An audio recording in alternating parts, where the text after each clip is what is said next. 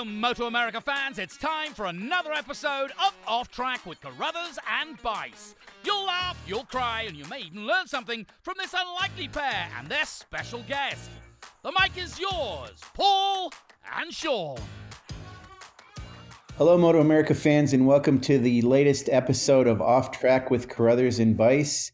I am not Carruthers, as if you couldn't tell. I am Bice. And Carruthers is with me. I'm in Central Ohio. He's in Southern California. Hi, Paul. How's it going?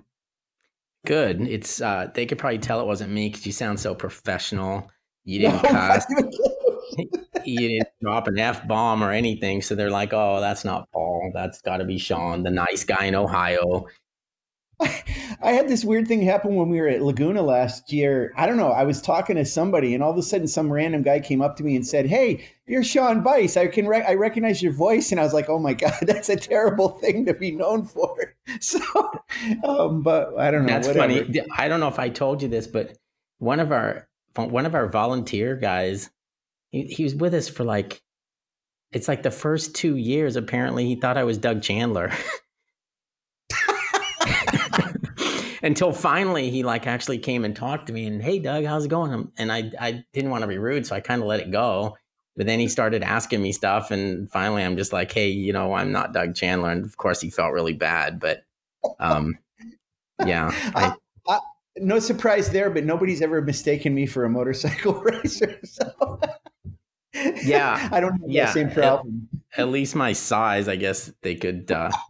Right. And Doug and I are about the same age, but he's just a little more successful than I am and a little bit better motorcycle racer, I guess.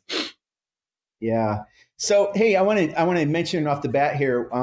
We have Jensen Beeler on today, who has a website called Asphalt and Rubber. He does podcasts, and we get to see him when we go to our rounds sometimes. For sure, he's usually at Laguna Seca, and I usually get to have a conversation with him. I read his stuff. He's got a sense of humor and a bit of an acerbic wit, but I want to do a little preamble on this. But first of all, I want to say hi to Jensen, and before I kind of do this whole thing, hey Jensen, how you doing? Hey Sean, I'm good. How are you? Am I on the right podcast? I was told Doug Chandler was going to be on this one. Is this? Did I call into the wrong one? I don't know. Yeah. Oh, you're funny. I don't know, a podcast featuring Doug Chandler. He's a man of very few words. I don't know if you could get a half an hour out of him. I honestly, you couldn't find two different people than me and Doug Chandler's as far as the talking or speaking part of life. He's a quiet, deep thinker, I think, and I'm a loud non-thinker. Does that work? Yeah, it's perfect. It's perfect. So anyway, I want to get into this one thing. I actually talked with Matthew Miles yesterday. I had called him right after he had put a post on Facebook. So he's like Paul. Paul was with Cycle News for 30 years. Matthew was with Cycle World for 29 years. And it's kind of bugging me that he didn't, get to 30, but that's I'm glad I kicked his ass in that. There you go. There you go. It turns out, he's just a wuss. He couldn't make it 30. And people probably know, Bonnier Corporation had bought that. It's changed hands a little bit. And, Matthew's a great friend of ours, all three of ours, I think. Jensen, Matthew well too, right? Yes, very well. Yeah. I was glad to see that he was leaving Cycle World. Yeah, it was a bummer. And then so anyway, when I was talking to Matthew yesterday, we kind of caught up on some things, and he brought up a couple things that made me think a little bit. Now, not to get way back in the past, but I will say real quick, when I went to college, I thought I was going to be a journalist, and I quickly ended up kind of on a path towards being an advertising copywriter, which morphed into PR.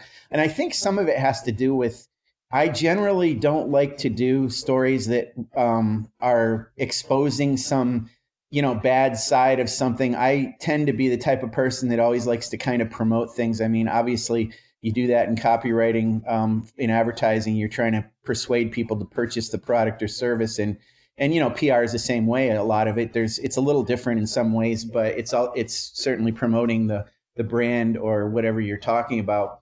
And so Matthew and I had this conversation about the fact that he's saying the way things have evolved in journalism in general, and certainly in journalism related to motorcycles, is he talked about, he'd get a press release and he'd get in touch with either somebody who was quoted in it or the PR person that sent it and try to set up an interview to try to get some more information about, the subject matter of the press release. Because most times press releases are not complete. They sort of just provide a tool for journalists to use. That's changed a lot. Now I'll mention Road Racing World. They're sort of known. When we send them press releases for Moto America, or when a team sends it to them, David Swartz, who works on that website, they post that stuff verbatim, even with warts and all sometimes. And it's just their way of doing things. And it's taken something that was really at one time only intended to be viewed by an editor and used to create a story. And it's now being seen by the general public. So it changes the way I think some press releases are written. There's a little bit more, I guess, editorializing involved in that. And, I wanted to talk to Jensen, to you about it, and Paul as well. We're all journalists. Well, I'm not. I'm more PR, but have a background in advertising, like I said. Jensen, when you get a press release, and we know you run our stuff sometimes, your site, I want to ask you about your site, because it's certainly different than Road Racing World. I think that you take stuff that is created by or put in a press release and you do sort of repurpose it or write it. And it seems like your stuff there's a little bit of, I'm going to say, editorializing. There's some sense of humor involved in it sometimes. How does it work when you get a press release? I want to kind of talk about how that's changed over the years. That's an interesting question, Sean. It's like the nerdiest topic about journalism that I could probably speak about for hours. It's a strange thing. My back it up a little bit. My philosophy with Asphalt and Rubber is that we are a lens that views the motorcycling world around us, which I think is different than you bring up Road Racing World. Yes. Which I would say is more rooted in traditional journalist ideas of being neutral regarding their stories, or trying to alleviate any bias. I have an undergraduate degree in psychology. We study bias very carefully, and quite frankly, the concept of having no bias is a false concept. And so my perspective would be, I would rather show my bias or show my opinion flagrantly so that my reader, who is an intelligent human being, can see what my opinion is and see what my perspective is and decide if they agree with it or not. And that kind of trickles down into how we view press releases. As I view a press release as the rose-colored glasses of whoever is talking to me. When you write a press release to me about Moto America, I assume that you're going to publish or print the most favorable thing possible to Moto America, and that's your perspective. And it's my job as a journalist to distill what parts of that is correct and what part of that might be glossing over the warts, as you say. So our policy, whenever possible, is to not publish a press release in its raw form, because I don't want to be a podium for you to put your spin out there. Now, sometimes a press release itself is the story, and so it has to be included for context. I definitely will use quotes and information from a press release. If there's something confusing, or if I have a follow-up question, I'll call whoever published that press release and try to get some follow-up or some clarity. But usually we're grounded more in what our writers and what their opinion on the issue is. And that's what kind of leads us forward. Mm-hmm. Now, Paul, regarding Cycle News, I mean, with you, when you were there and even now, would you say that they are a little more towards traditional moto journalism like Road Racing World is, or do you think where are they at, do you think? Well, I can only really talk about when I was running the ship over there, so to speak. What I ended up doing, the press releases got to be my initial thing with press releases is, look, I want all of these rewritten, take what's there. I mean, at 90% of the time you can rewrite somebody's press release better than what they wrote it, because as we all know, some of them aren't very good. But It got to be the point where there was just so many that I'm like, okay, look, this is what we're doing. We're going to have a press release section over on the side of the homepage. Those are press releases. Company X has hired Billy Bob to be the marketing director. Okay, though I'm not going to say they're not important, but they're not as important as the ones that we would choose and say, okay, this is actually this has the potential to be a news story. So let's rewrite that as we would a news story. If we need to make calls to get some more questions answered, then so be it. But let's use those as the basis of a story. So we would have our homepage, and the stories that were on that homepage would be stories that sometimes started as press releases that we've rewritten, or else they're just they were features or interviews or news stories that we came up with from scratch on our own. But then off to the side, we would have the press release section that I would basically say, and we do the same thing on MotoAmerica.com now, is the following is from Suzuki, and it kind of, I think that lets the reader know, like, hey, this is a press release from Suzuki, so take it for what it's worth. Whereas the other stories on the homepage, I would like them to believe that, like, okay, these guys have done a little more digging, they've rewritten it in a nicer way, and it's more of a news story than the other ones. So that's kind of the policy I had with it at Cycle News, and it seemed to work pretty well. Now I'm on the other side of the fence, and I'm writing the press releases. And I'm writing press releases from everything that's, we've hired somebody in the marketing department or whatever. And I use the word department loosely because we would only have one guy in that. So I'm not sure that would make a department. But so with that, like when I sit down and you're next to me right there on a Saturday or Sunday night at our events, when I sit down and write a press release that goes out to mostly motorcycle media, I try to write those like I would basically write my race reports that I used to do for Cycle News. I try to make them so when I write those press releases, I try to make it so that the guy who's using it can actually use it the way the easiest way for him to do it. And that means providing as much information in there as I can, writing it well enough that he can cut and paste if that's what he chooses to do, or he could use that as the basis for his story, depending on how much rewriting he wants to do. And I actually take pride in the fact of, like, when I see a Cycle News and they haven't really messed with it too much, I'm like, okay, I did a pretty good job there. But that comes from years and years and years of writing those race reports. I mean, I could do them in my sleep. So I try to just do the job that I used to do with those press releases now. So like I said, if it makes it easier for a publication or a website to use your press release, then they're going to. Some places, if something comes across their desk and it requires a lot of work, maybe they don't have enough time, and so they don't use it at all. So my goal is for them to use the information that we provide. Yeah. And I mean, I know we get press releases from the teams, and it's no surprise probably that some of them, some need a little bit of work, some help. And I think we're a little different from certainly road racing world, but not quite like asphalt and rubber. What we do is we'll take the release and we'll just make sure that it doesn't have any, glaring grammatical things, misspellings, or things that don't make sense. But for the most part, we try to stay true to what the team provided. But we're a different situation. We're not as much a news outlet as we are promoting our series. So we have one specific goal in mind, and it's to put our teams and riders in the best light possible. So with that in mind, here's my next question for Jensen. And Jensen, this kind of goes to you how you handle things on your website, and you're sort of you have a lens that you use with the stuff that you produce. So here's the $64,000 question, or whatever it would be now that it's been adjusted for inflation. So regarding journalism and regarding our industry, we know what's going on in our motorcycle industry. We know, it's had its problems, and it's, seems to be coming back a little bit, but maybe not so much at times. And we worry about it every day because I think we all rely on it for our livelihoods as well as our passion.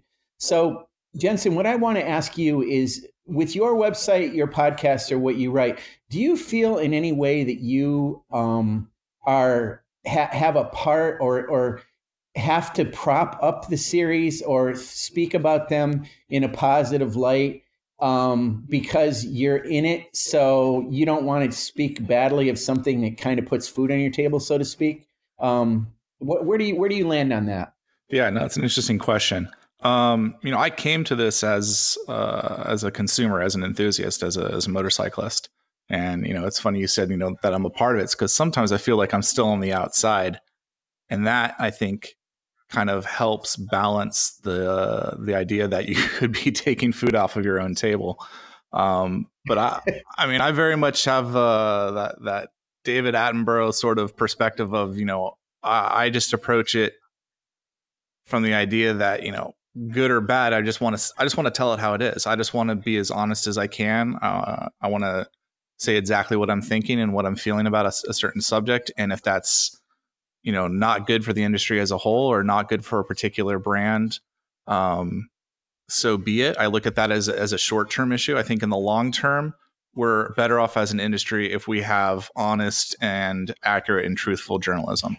You can't sit there and expect to only have positive stories. If bike reviews would be a great example. If I only said every bike I rode was the best bike I'd ever ridden, it almost dilutes the work that the manufacturers have put into that motorcycle to make it, as good as it can be.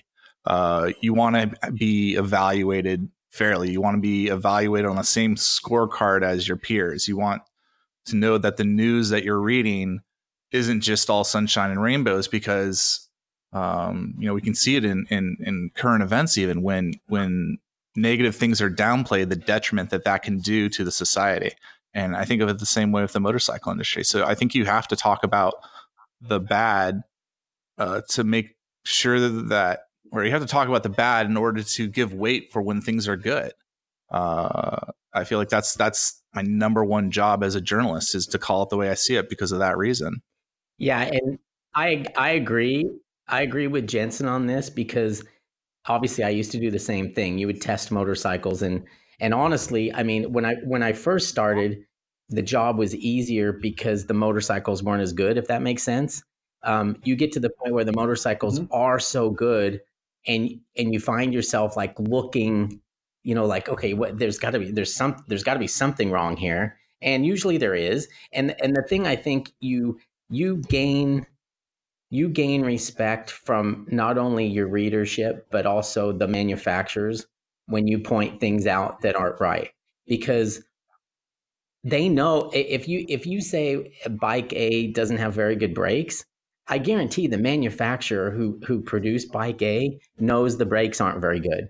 They've tested the other bikes that it's being compared against. They've obviously tested their own bike, and they know that there's a deficiency with their brakes. So if you gloss over that, or if you don't call them out for the fact that their brakes aren't very good, they know it. And what kind of respect do they have for you? Because they know that when you're talking about a competitive brand, you're probably doing the same with them and not pointing out what's actually wrong with it. So it's like you can get caught up in that web, and it's just, I think what my philosophy with the whole thing when I was at Cycle News was just to treat things fairly. And that means if things are bad, you tell it that they're bad. If things are good, you say that they're good. And I think if you follow that line and you don't have an axe to grind and you have no favors with one particular brand over another, I mean, how can anybody find fault with that? Paul, do you feel like that standard is still the same today as it was when you were at Cycle News? That in regards to how the manufacturers appreciate, let's say, honest feedback? I don't know, because I'm removed from it at this point, but I would hope that they're the same. I don't know if the changing of the guard with the PR people that are involved or whatever have kind of, I don't want to say dumb that down, where maybe they don't have the same respect for somebody pointing out the bad things, or if they even know that the bad things are bad. So I can't really speak to that, but my hope is that the things are the same. But again, I'm just a little bit removed from it, so I don't really know. Jensen, you and I have had the conversation. I'm not going to name any names, but over the past few years, we've had conversations before about situations where, every OEM probably thinks that every one of their products is fantastic, and they expect that when a website or magazine does a review that they're going to speak in platitudes about that product without compromise. And you don't do that, Jensen. And I think some OEMs sometimes aren't very happy about that. But to Paul's point, it's not fair because they probably can admit, man, I'll give you a quick little story. I rode a bike. I'm not going to say what it was. I rode a bike, recent model motorcycle a couple years ago, and it was really stupid. I would come to a stop, like put my feet down, and the foot pegs were in the wrong position. They would always like either bark my shins, and you couldn't put your feet in front of them or behind them. It was the worst placement of foot pegs ever. And I thought to myself, my entire career has been about advertising, copywriting, and PR, putting a positive spin on something. And if I had to write the brochure for that thing, I would have had to, conveniently ignore it and feel bad about doing it, because that to me was a huge design flaw in that motorcycle. And if I was doing a review on it, I would have absolutely called it out, because it was almost unwritable because of that. And to your point, or to the point I want to make to you, Jensen, you've had these kinds of things happen before, right? Yeah, I kind of asked Paul a loaded question just because in my experience, I don't think the manufacturers right now are, and I understand I'm making a very large blanket statement. I think there's different actors and different manufacturers and they treat it differently. But I would say in general, the motorcycle manufacturers aren't terribly interested in, let's say, constructive feedback. And their response can differ. Sometimes I get a phone call and they'll say, hey, I disagree with X, Y, and Z. Let's talk about it. And, you kind of list your reasons and maybe there's some back and forth. And, I'll be honest, if a manufacturer makes a really good case about why I was wrong, I'll admit I was wrong. But that doesn't seem to happen too often. But there's been other times where there's been glaring issues with a motorcycle. I actually think of 2 instances off the top of my head where you mention something that is wrong with a motorcycle, you publish it, and the PR guy goes, down your throat about it, and they want you to retract the story or change the story, and you're sitting there and you go like, no, this is definitely doing this. This is definitely an issue. You're going to have a recall or worse, X number of months down the road with this. Like, you guys need to get on it. And you go and you talk to an engineer, a couple of days later, and they go, oh yeah, we've known about that issue for a few, weeks or months now. That's something we're working on. And you sit there and it's like, well, then why are you getting on my case about it if it's known internally? But I think at the end of the day, especially if you're in PR, you're marketing, like your desk, your table is all about putting the best light forward on your product. And your job is to be an advocate for your motorcycles or your helmet or your gloves or whatever it is that you're responsible for. And, I don't know how all the companies work, but there's probably some sort of incentivization to that, or at least there's someone overseeing them that's saying like, hey, why is Jensen writing that story? Or why is Paul writing that story? Why aren't they on board with us? But I think it's gone too far. We've lost our way a little bit, because it does seem that the expectation is that the journalist isn't there to give a fair and unbiased review of the product. It, to me, often feels like the journalist is at the press launch to act as our outsourced marketing department. And, to that vein, we're starting to see that social media influencers are starting to get put into the mix with journalists at press launches. And, that to me just it shows that OEM's mindset to a T, because that social media influencer is literally an employee of that company. So you're having an employee evaluate the motorcycle and then publishing it on some third-party website or social media channel to espouse its virtues. I don't. That's really the tough one for me to see, and to see that expectation change, because I don't. At least in my experience, I can't speak for everyone, but in my experience, I don't feel that motorcycle manufacturers and some of the other OEMs particularly care for or want true journalistic inquiries into their products or dealings. Mm-hmm.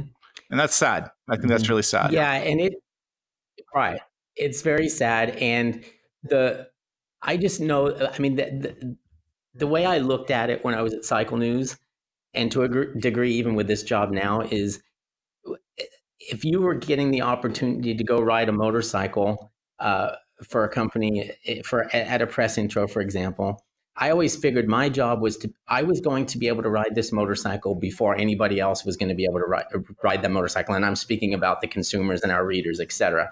So I thought my job was to give them as much information and my feelings on what this new motorcycle was like. And then at some point, hopefully, if they were going to purchase that motorcycle, they would get the opportunity to learn more, to ride it themselves or whatever. But you'd also have to realize that you can't just go. We have an opportunity to ride a bunch of different motorcycles and have a lot of different input and make decisions about those motorcycles based on the amount of motorcycles that we've actually got to ride, where the other average consumer may not get to do that. So I think if you just go into it and you're just presenting the information and the feelings you got from riding that motorcycle, you might only get to ride the thing for 2 days. Maybe they rush you to the racetrack and you ride it for a day, and then you ride it around some country roads in some foreign country that you're not even, half the time you're just trying to survive. And you've got to evaluate that motorcycle in a very short time. So I think you can only do what you can do, and that's to provide them a fair review based on the amount of time that you got to spend on it. And the watercraft industry taught me a lot when we did when we did Personal Watercraft Illustrated, because they blatantly would cheat. Like, we would do shootouts, and the watercraft would be 2 or 3 miles an hour faster than the stock one, and with a watercraft, the average guy who buys one can actually ride it to the limit. The average guy who buys an R1 can't ride it to the limit. Right. So when you're presenting information about a watercraft that they have radar guns themselves, and they're like, oh, how come yours goes 45 miles an hour and ours only goes 40? Well, right then you look like a fool. So we got to the point with the shootouts that we actually got letters from each manufacturer, and we would go to a random dealership and pick up a stock watercraft off their showroom floor, because that was the only way we could keep control of what was going on with the shootouts. But I mean, that was a different animal, just because, like I said, the average guy knew what that craft was capable of because he owned one and could ride it to the max, where that doesn't happen on a motorcycle. I mean, there's very few people that can put those motorcycles the way they are today, especially a sport bike, and ride it the way that that it's able to be ridden. Anyway, that's just a little side note there. But I mean, it's and I'm sure Jensen hears this all the time about what a dream job he has, and he gets to go ride all these motorcycles. He gets to go to great places to ride them, et cetera, et cetera. And that's by far true. I mean, there's so much stuff I miss about my old job, and one of them is being able to do that. But on the other side, you do have to sit down, and you do have a big responsibility to write a story that you believe is fair and well done, and that's where the work comes into play. So it's not all fun. It's a charmed life, but yeah, I think you're right, Paul. It's not as glamorous as it would look sometimes. I can distinctly remember a press launch, and what you glossed over too is a lot of these press launches are overseas. A lot of the press launches are in Spain or Italy, especially in the winter months where it's still warm. And I can remember a press launch in France where I was only boots on the ground in France for 22 hours. I spent almost twice as much time in the air as I did on the ground, and literally arrived, and within a few hours it was expected to be on a motorcycle at a racetrack, do the sessions, have a quick bite to eat, and then back on the plane in 3 o'clock in the morning. And that's a very tough thing to ask someone to do, to travel for that long, to be that jet lagged, to do the time change, and then go ride a motorcycle at racetrack speed, and then have to evaluate it and pick it all apart and explain what you felt and what you saw in an intelligible way to someone else, which isn't exactly an easy thing to do either. And then hopefully not get any pushback from the manufacturer on your opinions, and then hopefully have written a good story that your readers enjoy. It's not as easy as it would seem, and it kind of takes the glamour from being in the south of Spain or along the Mediterranean coast or in Africa or wherever that launch might be. Right. So here's a question I have for you. Actually, the one other thing I was going to say about that is when Paul mentioned about going to kind of a random dealership and picking up a unit or whatever to test. It's funny, Jensen, so just yesterday you had posted that story about Motorcycle Consumer News, which I have stacks of those in my garage still and relied on their information. And I don't know, I think they used to do that when they would get their bikes, didn't they? Or would they get them from the OEMs like the rest of journalists would do? My understanding was that they got the bikes from the OEMs, but I can't speak to their whole history. I'm still relatively young compared to some people on this podcast. But that is my understanding. I could certainly be wrong, and correct me if I am. But I would say out of all the publications, Motorcycle Consumer News probably had the most conflict-free method of testing motorcycles, and I'm very envious of that. Yeah. I mean, and you're right when you said they're kind of the Consumer Reports of the motorcycle industry. I always felt that they were that way too.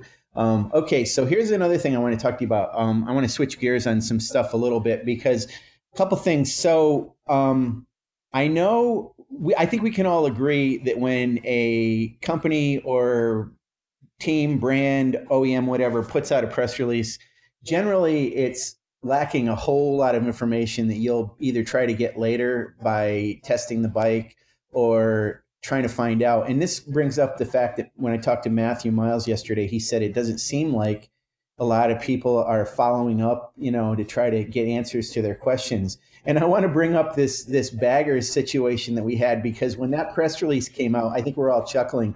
We all probably reacted the same way. We're like, what the hell is this? And we all were, even Paul and I internally were laughing about it a little bit. But, we know what we're trying to do in Moto America. And there are a ton of questions about it. It was, fans don't know what's going on with it. And it brought up, of course, Jensen, not only you have a podcast and a website, but like all of us, you have a social media channel too. So you would post this crazy 10 things that you want to see happen. I got a list of demands. I want to see some changes or some ideas incorporated into this. I know you guys are still in the planning stages, so pick and choose from those as you will.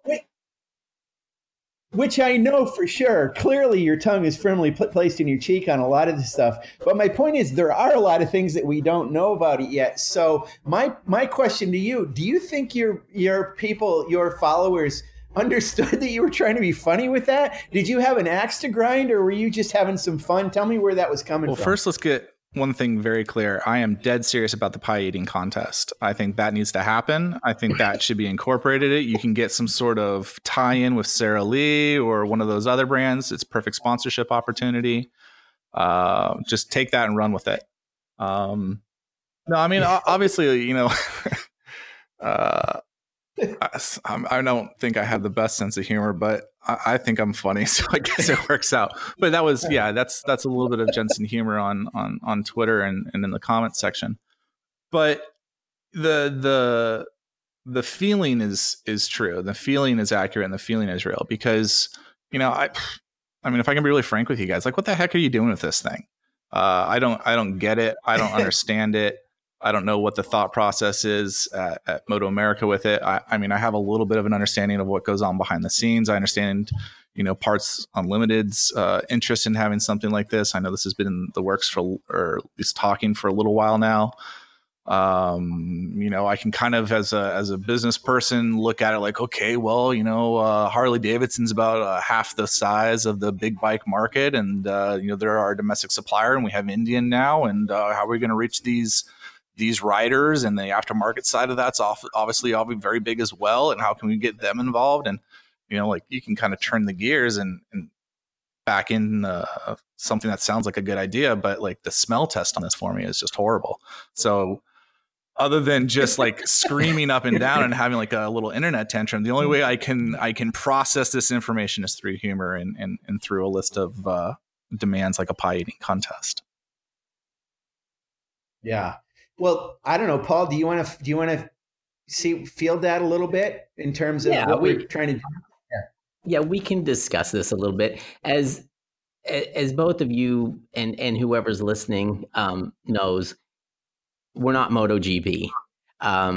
We can't. It's not enough for us.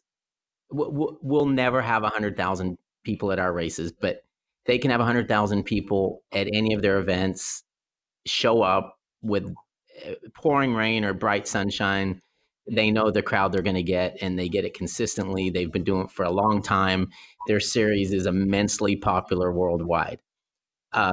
We're not there yet, and our goals are obviously not as lofty as being MotoGP, because in this country that's just not going to happen.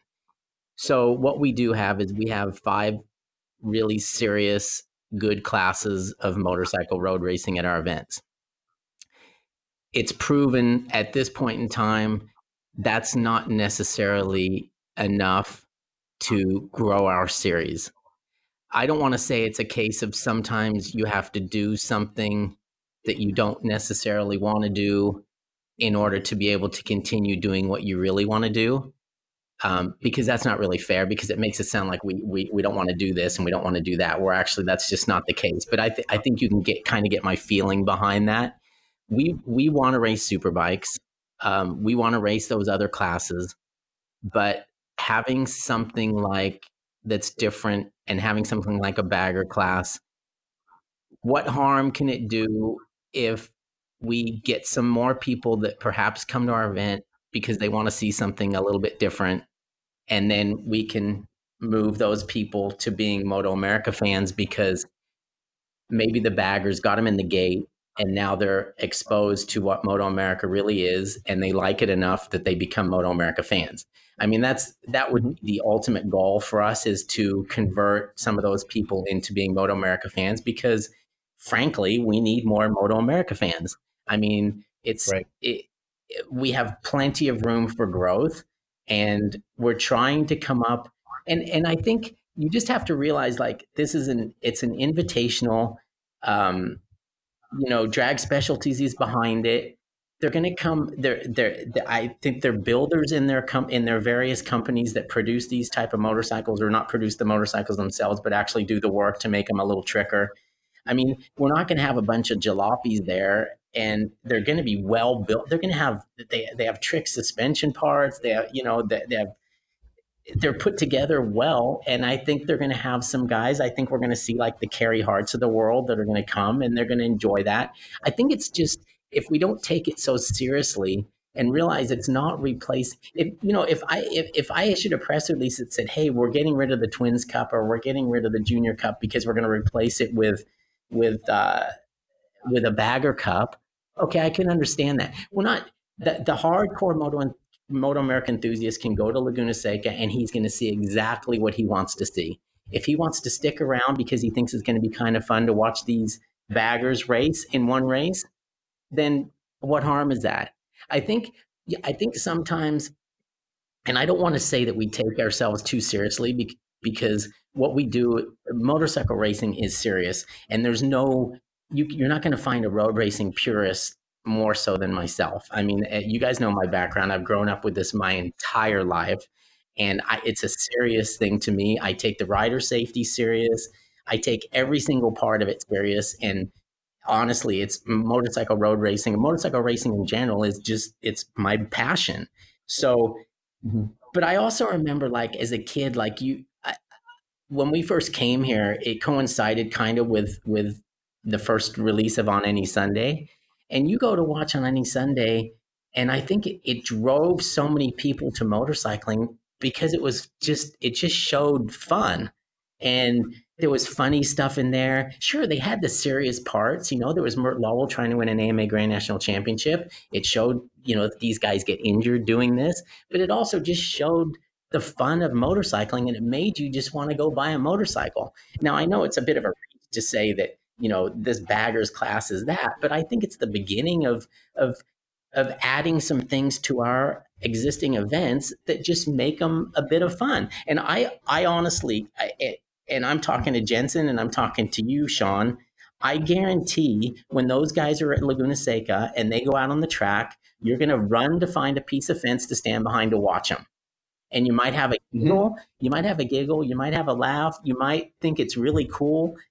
And I just think that's a pretty good thing. And I'm not opposed to us trying some things like that to try to grow our fan base. It's funny because before Jensen responds, I want to just add one other little thing, with flat track. I mean, what was it? A few years ago, they would put these bikes out on flat track. They'd turn left and they couldn't, they'd be high siding and going crazy. Well, that evolved into the hooligan class, which has become a legitimate racing class. And we're going to have hooligans racing at Indy. But I mean, it sort of came out of a kind of a novelty and turned into that. I'm not saying this Baggers is going to do that, but it's interesting to kind of look at different sides of our passion of motorcycles or our sport. Mini Cup's the same way. I mean, we're going to attract people that are going to be coming for that and maybe, get more involved in seeing what else is going on in Moto America. But, they like these Ovalis or like to see kids doing this kind of thing. I don't know. It's not I don't think it's a PT Barnum Carnival thing quite like maybe Jensen you're thinking. I think there is some novelty involved in it, but I think it's going to be kind of, I can't wait. And I'm biased, obviously. So the thing is, you usually go to Laguna Seca. Are you going to watch that event, Jensen? Yeah. I mean, I feel like at this point I have a responsibility as a journalist to go witness this event, because my readers and my listeners are going to expect to know what happened or my opinion on how it was executed. You bring up Barnum and Bailey, like that's how I think about it though. Like I sit there and I like kind of rhetorically ask Paul, like what's next? Are you going to have the clown car or a bunch of clown, like stop a little like Volkswagen bus at the top of the corkscrew and we'll see how many clowns pop out of it, and then that'll be the spectacle for the fans to watch? Or if you really want to get more people through the gate, why don't we just put a bunch of stripper poles along the racetrack and see how many guys come through the gates to watch that? Like, where do you want to draw the lines on indoctrinating non-motorcycle racing fans into Moto America and road racing? We can go down that slippery slope if we want, but I think to make a distinction on what you said, Sean, about the hooligan class and the Ovalis, the hooligan class, at least, those were enthusiasts. Those were fans with motorcycles who were racing with the intent to race. And it was what it was. You don't expect non-professionals to rise to a certain level. With the Mini Cup racing, we're looking at the future, hopefully the future moto or road racing champions, while they're still young, and we can watch their careers as they develop. It serves a purpose, and the purpose there is still to watch them compete on the racetrack. My issue with the bagger classes, it doesn't seem like that's really the case. I think the racing could be interesting. There's always the talk about riding a slow bike fast is probably the most fun you can have on a motorcycle, but it feels really like disingenuous to say like, what harm is there? Because I do feel like there is a harm, because Moto America is the premier motorcycle racing class in the United States. It is the professional road racing series. It stands above all the amateur series. It stands above all the other classes in, the United States where we have sport bikes competing. And I feel like you just diluted that brand with this class. You say like, we'll never be MotoGP. Well, one, I think if you don't have that attitude, you never will. But two, why shouldn't Moto America be held to the same standard as MotoGP? They're both professional series. They're both the top in their respective areas. I look at it almost from a branding perspective of you guys abandoning that position, and myself, and I'm sure others that grew up with AMA Pro Road Racing and now Moto America, that's their perspective of the series. This isn't rolling sands and super hooligans and having a good time while we're chugging beers, for a laugh. And I was just at one of their events here in Portland, and it is having a different vibe than, say, American Flat Track, but it's because American Flat Track is the professional series that we can have a super hooligan class. The issue would be if American Flat Track all of a sudden decided that we're not going to be the professional flat tracking series anymore. We're going to be the fun clown car series. That's where we have the issue. And that's the same thing that I have here with Moto America. And that's why I push back on this, because I feel like you guys are giving up the professionalism. quite frankly. I don't think that's what it's going to be, though. I don't think it's supposed to be a clown car class necessarily. I'm not really, honestly, completely sure what it is supposed to be. I think I need to find Sean, out more information. How can it not be a clown car class? You're say, talking about 800, 900-pound motorcycles with bags on them that have, I'm sure you're going to put good suspension. You're going to probably lift them up a little bit, but it's still like a completely inappropriate motorcycle to put on a racetrack. So how can it not be exactly what it is? A motorcycle not intended for racing being raced. Let me bring this up. Paul and I are old enough to remember when Twin Sports, the Harley bikes were started out. And I mean, there were guys like Nigel Gale. They were good riders. I mean, Eric Bostrom, Aaron Yates, Ben Bostrom. But when that class first started, I've never talked to Paul about this. I'd like to get his opinion. But as a fan, I remember when that first came out, I'm like, what the hell are you guys doing? You're going to put Sportsters on a road racing course? And I know they adapted them for, racing, which I think the baggers are going to do too. But Paul, do you recall, was that Twin Sports sort of met with the same jaundiced eye in the beginning a little bit? Oh, I can tell you I was 100% Jensen back in those days. And I made fun of Harley Davidson 883 racing probably more than anybody. I thought it was a stupid idea. I had no time for it, but you know what? I still don't necessarily think it was a great class, but you know what? It had good racing, and it ended up it made it. I'm not saying there's no way that a guy is going from bagger racing to any of our other classes. Let me get that out on the table now. That's not going to happen. With the Harley class, that actually did happen. I mean, the Bostroms raced in that. There was a lot of guys, Aaron Yates raced in it. There was a lot of guys that actually used that because it was a cheap form of racing, and they could get a Harley Davidson dealer or whatever to sponsor them, and they could use that to further their career and move on to the other classes. So no, I was 100% against that because I just didn't see the benefit in it. And I grew, my feelings about it changed over time, and I began to accept it. Now, the bagger thing, let's not get carried away with ourselves and think that this is going to turn into a series within Moto America. That's not going to happen. And, maybe in 2 years, I'll have to come back on here and apologize for saying that. But it's not, it's an invitational attempt to show these bikes and to let these guys race them and to really show, I think these bikes will be a popular thing in the portion of the paddock that we have them, as far as people that are interested in those sort of motorcycles going and looking at some that are extremely well built and well done. It's different for me now because I've been on the other side of the fence. And when I was on the other side of the fence, it was easy for me to be critical and make fun at the people who were trying to do what we're trying to do now. And now I'm in that position of trying to help build this thing from where it was, and where it wasn't a very good place. So it's hard, it's hard not to take things personally when you read what Jensen writes.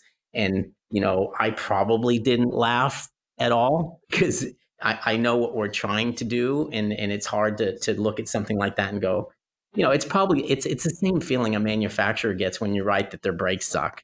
I mean, that guy takes it personally because he knows the guy that built the brakes, or he knows the engineer in Japan, or what have you. There's some personal stuff that goes on there. So I'm a little bit the same with Moto America, obviously. So, but I think thinking of it as, stripper poles and clowns is a bit excessive. I think if we just look at it for what it is, if it turns into something that's just horrible, then it won't happen again. But I think it's just one of those things. It's like nothing ventured, nothing gained. And it's very difficult to get people to come to motorcycle races for the pure sport of superbike and all those other classes that the three of us love and think are the greatest things in the world. A lot of the times we feel like if we can just get them there so that they can experience that part of it, then I've never heard anybody, I've never talked to anybody that's gone to a Moto America race for the first time and didn't actually think it was a cool event and that the racing was great. But it's the challenges to get them there for the first time. And whether that's a friend bringing them, or whether it's something that they read about in their bagger magazine, if there is such a thing, I'm sure there is, that entices them to maybe go to Laguna Seca and have a look at this. And if we can convert those into Moto America fans, then I think it's a good thing. But I understand where Jensen comes from, because as I said, I've been on that side of the fence and I've had the same feelings about other things that he's having about the baggers thing. So, I mean, I'm not mad about it by any means. Because I totally understand it, because I've been there. Paul, I got a question for you. Uh-oh. Yeah. I'm in charge of the damn questions. The tables have turned. Yeah. This is what happens when you have a guy who has his own podcast on our podcast. But you talk about the people that are going to line up on the fence, and I 100% agree with you. I think that we're going to be vying for space, elbows to elbows, especially around the corkscrew, to see this happen. But do you think those people are going to be there because of the racing and the competition that's occurring on the racetrack, or do you think they're going to be there because of the spectacle and the prospect of seeing, an 800-pound motorcycle wind up in the dirt? I would say B. Yeah, that's my issue. But you know what? There's I will go to Costa Mesa Speedway is an amazing show. I don't know if you've ever been to it. And it's held through the summer, and I think it's on Saturday nights now, maybe Friday nights, but I think it changes back and forth. Sometimes it's Friday night, sometimes it's Saturday night, but it's weekly.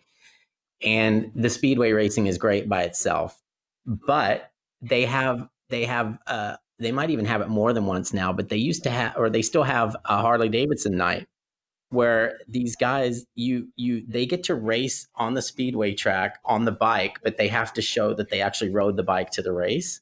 And obviously it has to be a Harley Davidson. And it's a bit of a spectacle. I mean, there's guys, you can imagine, they're just crashing their brains out, but the people go crazy for it and they like it. And it's a sideshow to what is already a good show. Now, those people love the speedway part of it too, but that's a little extra special thing that they do on the side. And maybe that brings some people in there that haven't been to speedway before.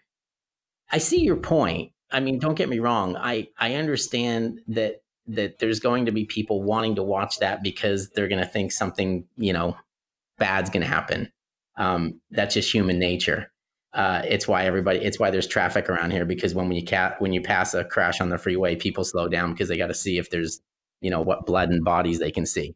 But right. I mean, I don't know. It's a difficult thing. And again, I see Jensen's point, but I think if we just take a step back and not take it so seriously and take it for what it is, and it's not a Moto America class. It's this one-off thing that we want to try. We think it'll be cool. We think people will have fun with it, and we'll see where it goes. Yeah. All right, Paul, I'll throw you a bone on this one. Thanks. I agree with you. I agree with you. The core purpose of motorcycles is to have fun. The reason I do this job, and I'm sure the reason you guys got into it, is because you find enjoyment in riding motorcycles and being in the motorcycle community. And the whole purpose of this whole thing is to have fun. And the day that motorcycle stops being fun for me is probably the day I sell all the bikes, or the day that, doing the asphalt and rubber and the podcast starts tainting motorcycles in a way that makes it no longer fun for me. That'll be the day that I close those down and get back to just pure riding, because I'm a firm believer that motorcycles should be fun, and it's about enjoyment, and it's about living your life, because we're only here for a short period of time, and motorcycles is a great way to do that. So I'm right there with you in the sense that the racing should be fun, the racing experience should be fun, and all that jazz. And Sean, you brought up earlier in the podcast about this responsibility, or do I feel a responsibility as a journalist to advocate the motorcycle industry and what goes on in it? To loosely paraphrase your words. Mm-hmm. And that's right. I don't feel like I need to be the cheerleader for the motorcycle industry, but there is a part of me that is always going to be that enthusiast that believes that motorcycles should be fun. So, you know, I do see the perspective of here's something to be the intermission to these serious races for these professionals that can be a distraction that can get us back to what that core thing in motorcycling is in terms of enjoyment, in terms of having a good time with your friends. And I get it. My biggest issue though is just, it's on a larger scale of like, what is best for Moto America in the long run? What is best for motorcycle racing in the long run? What is best for the motorcycle industry in the long run? And we're at a really interesting time. We're at a really interesting crossroads for all of those things. You know, we talked earlier about, you know, Motorcycle Consumer News closing. You know, there is a huge shift in motorcycle journalism in terms of publications that are still in business and how those publications that are in business still operate and the independence and the voices that they have. There's a huge shift in the buying tendencies and trends of the consumers. There's a huge shift in what manufacturers are doing in terms of the products that they're bringing to market. You know, you look at transportation just in the larger scale of things for the next 20, 30 years. Like, I don't have any kids right now, so I could probably make the argument that when I have children, I might not have to teach them how to drive a car because transportation will have changed so greatly that we don't drive cars ourselves anymore. And how does that affect motorcycles going down the line? So there's this huge shift. And like, there's a part of me that, as someone that is a stakeholder in this industry and who is also a stakeholder as an enthusiast and a consumer, of protecting this thing that we love so dearly. And that's where I think I come at the bagger racing, because I just don't want to see Moto America do anything that's going to hurt the Moto America brand. I want Moto America to be around. I want motorcycle racing in the US to thrive. I want the motorcycle industry to do well because I love motorcycles and I love motorcycle racing and I love professional motorcycle racing in the United States. But sometimes it doesn't feel like we're making the best decisions for that. And I think, you know, the previous administration before Moto America was a great example of, you know, every decision they made, I could sit there and be like, that's the exact opposite of what you should be doing in that situation. And that's part of the reason we've gotten to where we are with some of these issues. And I just don't want to see us go down that same road. Mm-hmm. And if it means I have to make jokes about pie eating contests, so be it. Yeah, I get that. You just have to also realize that as a group, Moto America wants nothing more than to grow the professional road racing series in the United States. We like superbike racing. We like all of our classes. We like the way that it's working now. We like the fact that we have a junior cup that we can feed the other classes to. And the ultimate goal is for us to feed the world championship with American riders so that we can all sit back on a Sunday morning really early and watch MotoGP and have an American that we can root for. That's the goal. In order to continue, in order to try and obtain that goal, if we have to do some things on the side that might be fun, like this baggers thing, to maybe get more people to come to our events so that we can continue to do what we really want to do, then that just might be the case. It's very difficult to get people to come to live events. It just is. It's not like it used to be. Things have changed. And if we have to do some things that are a little bit different and a little bit outside the box to get people to come so that we can continue to do what we really want to do, which is race superbikes at the highest level so that we can build riders to go elsewhere so that we can have somebody to cheer for and that we can show that America aren't a bunch of pussies and don't know how to road race anymore, then so be it. There's also a thing where like, okay, you would know better than me. I don't know the numbers. I don't know the popularity of baggers as it relates to the motorcycle industry in the US. But I have a feeling they're popular. I have a feeling they're getting more popular. And it's probably works the same way for manufacturers as it does for us. They sometimes have to produce motorcycles. The guys making these motorcycles might be the diehard sport bike guys. And they're like, okay, would I rather be building a sport bike? Sure, I would. Would I rather be building the greatest new R1 in the world? Sure. But you know what? In order to continue working on my R1 project, we need to start building some of these baggers so that people will buy them, so that we can make some money and we can continue to strive forward with the bikes that we really want to build. Now, I might be speaking out of school and they may not believe that, but it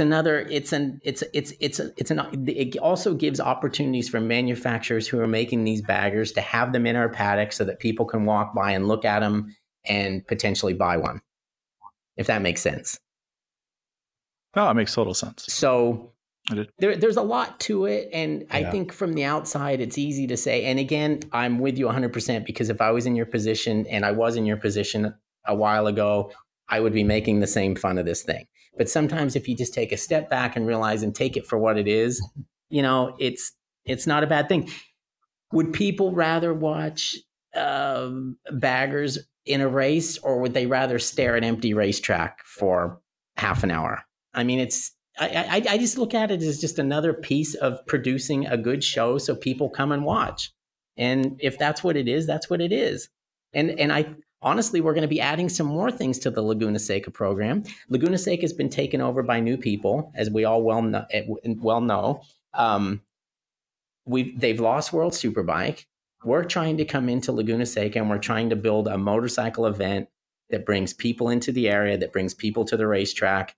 They have an enjoyable time, and they come back the following year. And it's a transition year for Laguna Seca. And honestly, there's some pressure on us that we need to give them a good event for our sake and for their sake. And this is part of that. And there's going to be some other things that we're going to try there as well. Yeah. The other thing I wanted to add too, I mean, we're kind of over what we usually run in a podcast, but I did want to say one thing real quick. And it's that these bikes are actually going to be teched as well. I mean, they're going to have like belly pans to contain anything with, just like all of our bikes are in our series. There's safety things that are being put on these bikes or, being done. So it's not just going to be, pull a bagger out of a showroom and run it around the track. They're going to be prepped. So there's some thought behind that fits into our whole Moto America mold. But I don't know. I just, wait and see, I guess, Jensen, is kind of what I'm saying. We know you'll be there. We hope you will. I always see you at Laguna Seca, so we'll hope you'll be there this year, and we'll talk about it after we see it and see what you think. Yeah, I mean, I go into it with an open mind. I mean, obviously, I have my opinions now, but I like to think that I have the ability to change my thoughts afterwards. I just want to say something really quick that at the end of the day, brands are owned by their consumers. Brands aren't owned by the companies that produce them. Nike might own the copyright and the trademark to the name Nike and the swoosh, but the Nike values are owned by everyone that's ever bought a Nike product. And it's the same with Moto America. And my hardest felt thing is that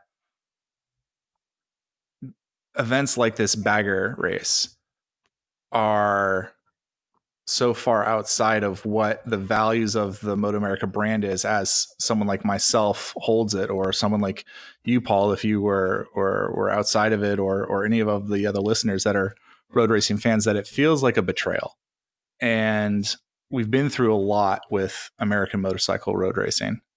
And I don't know how many betrayals we can have where we still keep coming back, and you say, it gets people to come through the gates, and we don't want to see the fans disappear. Well, the fans have disappeared, and that's my issue.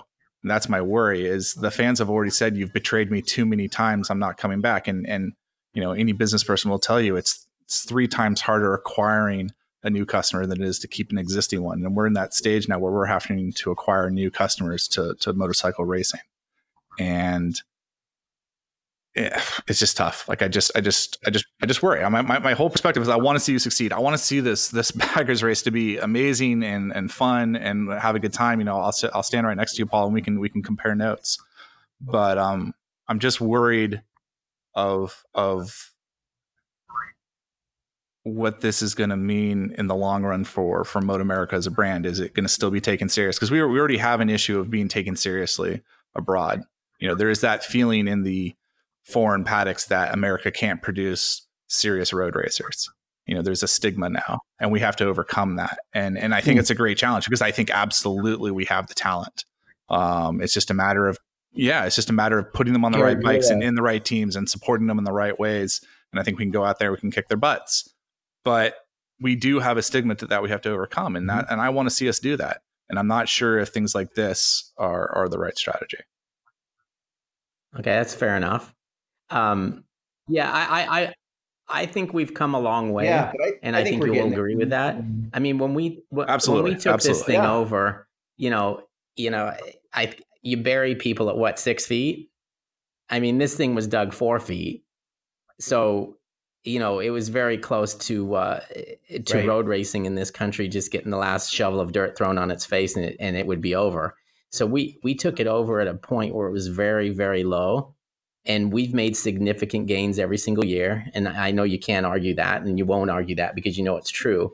But, we've made significant gains with everything across the line. First of all, we started with the racing. We got that back on track, the classes, the rules, etc. And ever since then, we've been working on ticket sales and marketing and all the stuff that goes, and TV package, you guys back on TV, which is a huge thing. Yeah, and I mean, honestly, there's such a huge investment being made here, and really, it comes down to one guy, Richard Varner, who's made these investments, loves what he's doing, loves what we're doing. He's the most positive guy that we have, honestly, because he's the one spending the money. I'm like, how? But he loves it, and he can see where we're going. He's a successful businessman. So I leave that part of the business to him totally. And we're getting there. And this is just something we're trying. It's not, again, if it doesn't work, it doesn't work. And we move on and we try stuff. But it's like we sometimes have to start thinking out of the box a little bit to get our series to grow. And that's what we're trying to do. And again, some of the things we're going to try aren't going to work, and some of the things we try are going to work. We're just going to have to play it out. It's funny because we started this talking about press releases, and I just got a press release that Brock Tickle is going to ride for the JGRMX team. And anybody who knows the backstory on that knows that Brock didn't pass a drug test for performance-enhancing drugs. And he was out of the sport for 2 years, but the press release doesn't mention that. So there you have it. So that blank needs to be filled in when you tackle that today. Okay, Jensen? I don't know if that story will be on Asphalt and Rubber, but if something like that. I think you should do a story on press releases and use that as Exhibit A.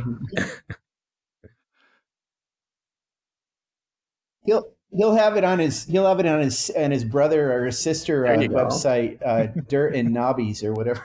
So, one other thing I want to say, and we can wrap this up, but Jensen, I assure you, we are not going to have stripper poles, and we're not going to have clown cars. Although you should see the rental car I bring to every round; it's truly a clown car. Richie Doan, who was with Yoshimura, used to call it a one-door hatchback because I usually try to get the smallest car I can find, and me in a small car doesn't look quite right. So there's already a clown car part of that, but I don't put it in the show. So, but hey, I think we've come to the end here. You want to wrap it up, Paul? And thank you, Jensen, for being on. We really appreciate it. We had a great conversation. This is, I think, our longest 68 podcast minutes. we've had. You guys to date, are lightweight. so, You gotta step it up a little bit. Yeah, I have a feeling. No, thank you very much for having me. It's fun talking to you guys. No, I appreciate you coming on, and it's nice to talk to somebody that has similar values and beliefs as far as journalism and how it should be and how it not necessarily is anymore. So congrats on your website and keep up the good work. And I expect that when we do something right, you'll let people know. And then when we do something wrong, you can make fun of us. So have at it and keep up the good work and we'll chat again soon. And also thanks to all our listeners. And I think today they got a little different perspective than our normal show that usually features a racer or somebody else from our Moto America paddock.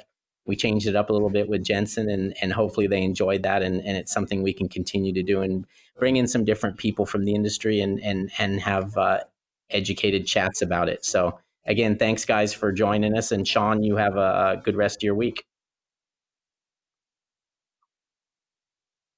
Thanks, guys. Bye. Thanks, Paul. See you, Jensen. Take care. Hey, Sean, do you know what the next best thing to actually being at a Moto America race is? Yeah, of course. It's listening to me recite every model designation of Yamaha YZR 500 that 3-time World Grand Prix champion Wayne Rainey ever raced, including his 1993 OWE0. Is that it? Damn you, Bice. No, 100% not it. It's Moto America Live Plus. All you do is subscribe and you basically get to watch all on-track activity for the entire weekend in every class at every single one of our rounds. And if you subscribe now, it's only $54.99, but that offer doesn't stay on the table forever. So $54.99, you got to do this, Sean. Of course, Paul, you're right. You're always right. And, like always, Moto America Live Plus, it's the next best thing to being there. And we're there.